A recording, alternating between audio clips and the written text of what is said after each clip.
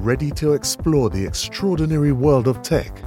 Welcome to the XTech podcast, where we connect you with the sharpest minds and leading voices in the global tech community. Join us as we cut through the complexity to give you a clear picture of the ideas, innovations, and insight that are shaping our future. Hello and welcome to XTech. I'm Debbie Forster MBE. I'm the CEO at Tech Talent Charter and an advocate and campaigner for diversity, inclusion, and innovation in the tech industry. I'm delighted to be working with Fox Agency as the host of the all-new XTech podcast and as a curator for the XTech community. Today, I'm delighted to be joined by Dr. Christine Bailey. She's the Senior Director and Head of KYC Marketing in Europe and Africa for Moody's Analytics. Christine, thank you so much for joining me today. Oh, thank you for having me. So, Christine, with my audience, we love hearing how people get into the tech industry. Some people have a very direct line, born and bred with it. Others find our way, like me, sort of stumbling our way and finding ourselves in tech. What's been your journey? So I had a very lucky stumble into the tech world. So I studied German and business studies at university, and as part of that degree course, I spent a year in Germany. And while I was in Germany, I made contacts with some people who were working for Hewlett-Packard. So when I graduated, I went straight back out to Germany and started working for Hewlett-Packard. I remember my friend arranging for me to go and interview there, and he said, they'll ask you if you're afraid of technology. He said, the correct answer is no. So I was like, right, I'm armed with that. And they did ask me, are you afraid of technology? No, I'm not. I said, I love technology. And that's what started it off. I always knew I wanted to be in marketing, but I wasn't sure which industry, because I think when you're at university, you think, FMCG, that's where it's at in marketing. But actually, so it was a lucky stumble into technology. And as I started out working for Hewlett-Packard, I've never left the technology industry, but I've worked for some of the industry giants like Hewlett-Packard and Cisco Systems. I've also worked for much smaller companies, so systems integrators and tech consulting firms. I worked for a PR agency that specialized in tech PR for a couple of years. And then more recently, I've been in the FinTech world and the RegTech world, regulatory technology. So I've worked for also much smaller companies, but always in tech, and I love it. And it's interesting because I think we're finding more and more as time goes on. Ultimately, all roads lead to tech. Would I say to people when they're like, oh, I'm not in tech? Well, not yet. You're going to find yourself. Resistance is futile as it becomes part of everything. You've also written a book, all right? We don't always get authors on the show. Tell me about that. What did you do? What's it about? And if I were a tech reader, what would I get from your book? So I did a doctorate, which was published in 2008. And that was looking at how large UK companies use customer insight for customer acquisition, development and retention. Because at the time, it was where a lot of CRM projects were perceived to be failures. And it had all been about sort of call center and automation and Salesforce automation, but nobody had really thought about the data and the analytics side and the marketing side of things. So I was working for a CRM consulting firm at the time, and they didn't really have that marketing expertise. So they funded me as I started out my doctorate journey to do that. They actually got acquired and I ended up leaving them, and it was, that's another whole story. But that got me really interested in customer insights and how you could use data and turn that into insights, which wasn't really known when I started in 2004. And my goal was always to publish a book. But as it happened, when I was finishing my doctorate, I was handing in my thesis when I was 9 months pregnant and about to start a job at Cisco. So the ultimate multitasking. I mean, if there's a picture of multitasking, that's I really can't say I recommended that period in my life. That was multitasking on steroids. But so I never got to write the book then. But I always wanted to write the book. So 12 years later, I published the book on, it's called Customer Insight Strategies, How to Understand Your Audience and Create Remarkable Marketing. And I really wanted it to be a book for practitioners, written and contributed from practitioners. So I interviewed 33 people for the book who are a mixture of experts, practitioners, academics. So it's full of expert opinions, case studies. I probably wouldn't choose to read a book on data and analytics, and that's coming from me when that's kind of my specialist subject. So I really wanted it to be an accessible book, that data and analytics is not something for the tech department or something for, data analysts. I want it to be for marketing practitioners because everybody should be using insights throughout the marketing process. It's not just something that's done in a separate department, a bit like technology. So the fact is that you use technology at literally every stage of the marketing journey, and you should use insights at every stage of the marketing journey. So that's what the book was about, is trying to weave in technology and insights into every part of the marketing process. So it's actually quite useful for people who aren't marketeers to read as well, because it helps, we'll say, like technology people understand how marketers are using technology at every stage of the marketing journey.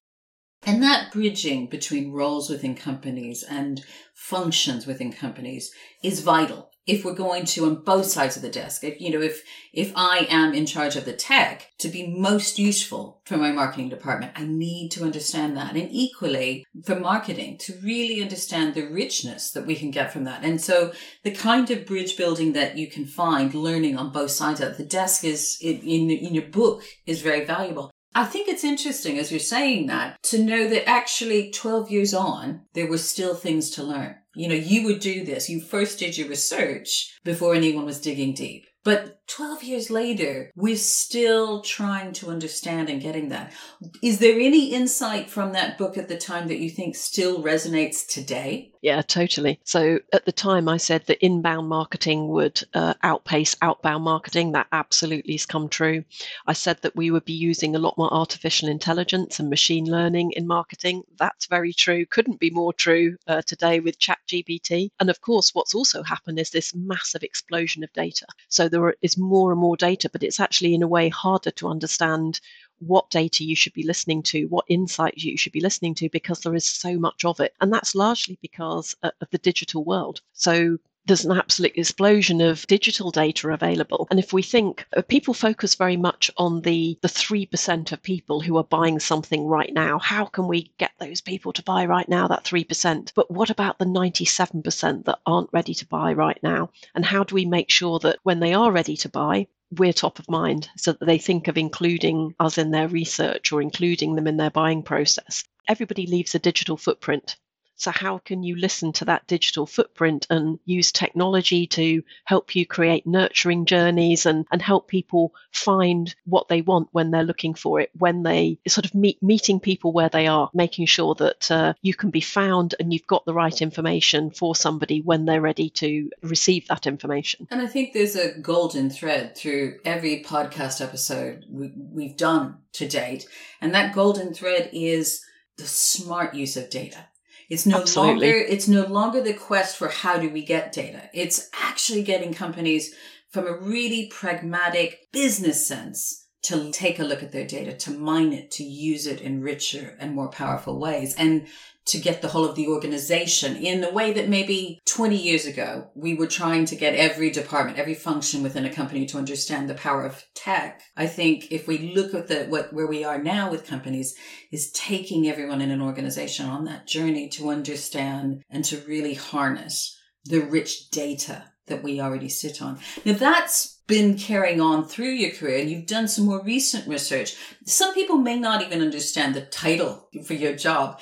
So tell me more about this recent research, and what do we mean by Perpetual KYC? Yes, so as you said, each function has been on a journey of digital transformation. And in sales and marketing, that happened a while ago. So in marketing now, Scott Brinkler does this MarTech landscape graphic, and there's over 10,000 different pieces of marketing technology. And of course, you can't begin to be using all of those 10,000, but we are very used to using technology. There will be technology to support you in whatever you're doing in marketing. But that journey hasn't really hit the risk and compliance function. That's still quite manual and quite time consuming. Now, what changed, of course, was with COVID-19, because suddenly everything had to happen digitally. Teams had to work remotely. So previously people were sitting together in a team. So suddenly they had to be able to work remotely and share work between each other. And of course, everybody was going to be onboarded digitally. So KYC literally stands for Know Your Customer, but that's the process of identifying a customer in this case, or an individual. So for example, if you're applying for a new financial product, the company has to go through a process of identifying and checking that that person is who they say they are, and they don't have any court judgments against them or criminal records or whatever, checking address, simple things as well. There's about 11 different types of checks that people can go through. But also there's a KYB, which is know your business. So that would be about identifying or confirming the identity of a business, which actually is much harder. But anyway, those processes were very manual. And then the pandemic happened and the world went digital. In parallel, of course, whenever you get disruption, you get criminals who are going to exploit that disruption. So a rise in financial crime, a rise in all the bad stuff of human trafficking, modern slavery, money laundering, financial crime, sanctions. That's become a big topic in the last year. So with all of those things, we felt that now was the time for the risk and compliance function to really go through that transformation that sales and marketing have already been through. So we set out to explore this concept of perpetual KYC. So KYC, or KYB, if you know your business, or KYS, know your supplier, KYV, know your vendor. There's lots of different variations of it, but it's all about the KYs. The KYs, exactly. The KYX, let's say. People typically think of that as the initial process of verifying somebody's identity or checking them. But of course, things change constantly and technology is there to support us. So what about that ongoing journey? And what about you're sort of doing it more based on the risk profile of a company? So, for example, it could be that they onboard a customer and they say, this customer is in a high risk category. So every 12 months or every 6 months, whatever a company's risk appetite is, we're going to run those checks again. And if they're low risk, it's going to be 2 years that we'll run those checks. But what if we could use technology to listen to like triggers and events, and we would only run checks in that moment that something got triggered? So maybe something came up on the transaction monitoring, or maybe something got triggered because suddenly they've become what we call a politically exposed person, or maybe there's now a sanction against them. Let's run the check in that moment that we get a trigger. And that's this concept of perpetual KYC, is not just the initial onboarding, but the ongoing monitoring throughout the customer life cycle. And of course, you can't do that without technology. So what we wanted to understand is, were people using technology now in this risk and compliance process?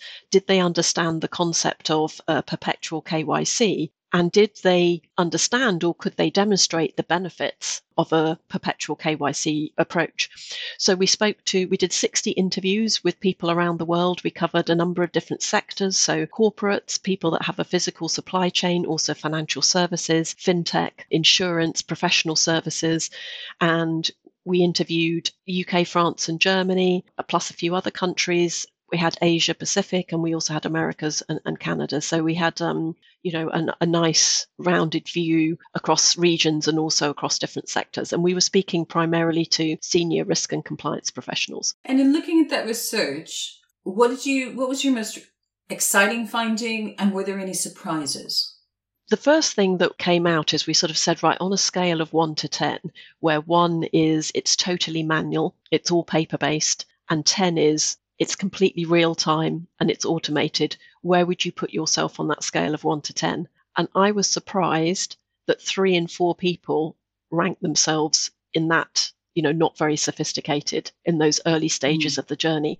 And that surprised me. Now, of course, there was some difference across industries. So the FinTech people tended to be ranking themselves a lot higher. We also had some country differences. So the UK is pretty advanced actually compared to other countries. Or maybe people were France and Germany, maybe they were just being a bit more modest about where they were in their journey. There's always that as well. I mean, they were self-ranking. We weren't marking their scorecard. They were self-ranked. But that quite surprised me, is how far people have to go on this journey. Although everybody said they were on the journey. There wasn't a single person that said, no, we are not on a journey to digital transformation. So I guess that was the thing. Everybody is on the journey. And then we learned a lot about the challenges. And I think I was encouraged that there were definitely companies where right from the top, they saw risk and compliance not as a burden or as a cost, as something that just had to be done, but actually saw this as let's call it a revenue opportunity, because there was an opportunity to differentiate the customer experience.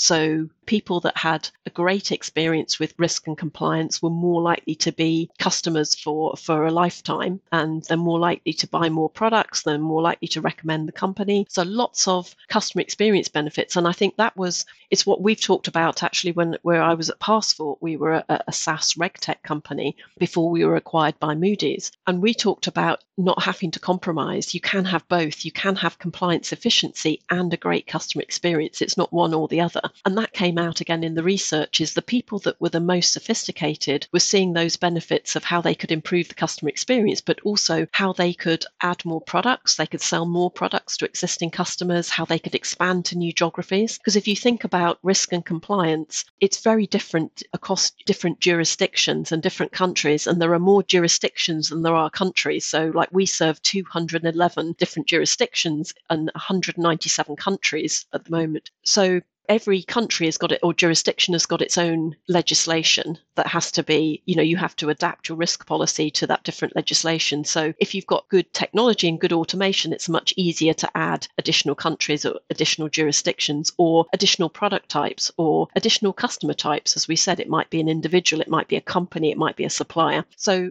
that's what pleasantly surprised me, is that the more enlightened mindset CEOs were saying, it's not a cost burden. This can add, real value to the organization if we invest in really good risk and compliance processes and technology. So I'm hearing two great things, for the audience to be thinking about is, one, have we taken our company on that journey to move from seeing the compliance burden into another opportunity? But I also think, different companies are on different points of the journey. And I like the way, I don't know if it's been used elsewhere, but we're going to use KYX, that know your fill in the blank, in an ongoing, perpetual, automated way to turn that into an opportunity. If I'm in tech, if I'm hearing that, and I either want to go down that journey of turning that compliance burden into an opportunity, or I want to dig in to one of my functions within the business to really take the KY to a different level, as well as reading your research, where should I start? What's my way of into that part of the business to help make that work? So I think if you think of benefits of PKYC, it's a bit like a Maslow's hierarchy of needs. If we think of a triangle, is if you're going to start at the bottom of the triangle, there are foundational things. So table stakes. You need to have technology in place because you've got to fulfill your regulatory obligations. So particularly if you're a financial company, like the FCA, the Financial Conduct Authority in the UK, you've got to fulfill your regulatory obligations, or the Supply Chain Act in Germany, for example. And you've got to make sure that you are future-proofed to adapt to any future regulations because, as I said, the perpetual nature of things are changing all the time. Legislation is changing all the time. If you think of that COVID period, from March 2020 to August 2020, there were over 1,300 new pieces of legislation because of COVID around the world. So you've got to be able to future-proof yourself with your technology that you can adapt to future regulatory changes. And then there's, of course, everybody needs to reduce their operational costs. Budgets never get any bigger, do they? So you want more efficiency. You want to be using technology to improve your efficiency. But also another really big one, which has become table stakes, is the peace of mind in that you're protecting your reputation. Of course, it's going to hit the headlines every time, somebody doesn't do what they're supposed to do. They're accused of, human trafficking or modern slavery or failing to prevent money laundering. None of this is good for a corporate reputation. So those four things I would say are table stakes. And then you sort of move up the triangle, and these are more sort of motivational factors, but that can be really differentiators. So what I spoke about earlier is tailoring your approach according to your own risk appetite. And this will differ across companies. So for example, somebody might say, this is really high risk to us, and you've got a different risk threshold. So you can use technology to, sort of say, if this happens, then we need to do that. And that risk appetite will be different in each company. And you can actually, really improve your risk identification and mitigation if you've got that, those data and insights and the technology to do that in real time. You can act in the moment.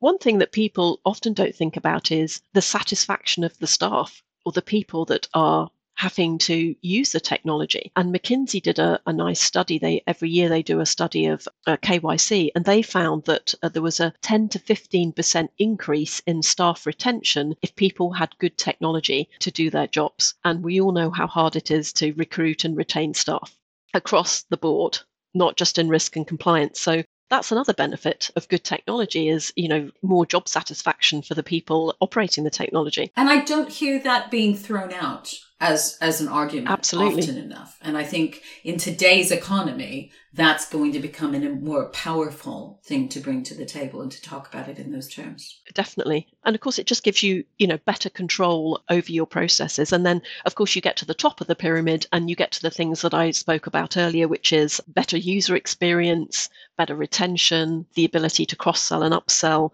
and just greater intimacy and insight into your customers, which is kind of going back to my specialist subject, which is how you can use insights to better understand your audience. So again, KYC technology will help you understand your customers a lot better. Okay, super. So you've left us armed on our conversations that we're going to go through. I like to finish up our conversations to let you think more widely, look towards the horizon in that respect. And we'll start with the bad news, then we'll go to the good news. If you're looking to the horizon, what annoys you, worries you, concerns you that's coming up? So I think a big debate still going on is about the right to privacy versus the right to personalisation. And I can talk about that in two contexts, actually. So if I just talk about the marketing context, this has been going on for a while now, is that now we have all these controls, do you give permission for your data to be used? And it sort of ebbs and flows, doesn't it? So there was a sort of wave of people not wanting to give up their data because they didn't want people to, sort of know all about them. Because let's face it, who hasn't been sort of creeped out by looking at something on a website and then going into Facebook and suddenly an ad appears for the thing that you've spoken about? That's less creepy to what I find really creepy is if you've had a conversation about something. I was having a conversation with a friend about looking at my roof and going, oh my God, I need to get somebody in to get the moss off my roof. And the next thing I know, I go into Facebook and suddenly there's an advert for somebody that gets moss off roofs. And I've not typed anything into the search engine. So my phone has been listening to me. So that creeps me out a bit. And I know this stuff goes on. But the allergic reaction is don't give anybody permission to have my data. But then we get annoyed when nothing's personalized and like, why am I being served up this ad that has absolutely nothing to do with anything I'm interested in? Well, that's because you didn't give permission for your data to be used. So it's a double-edged sword, isn't it? We want companies to understand us and make us offers that are relevant and in the moment that we're waiting for them. But in order to do that, we have to give our data. So that's the dilemma there. And there's that challenge, isn't that, about communicating with our users, our customers, our clients, that value exchange, and yes, to really demonstrate the value to get that value. But carry on. You were talking about something else on that. And people aren't honest about that.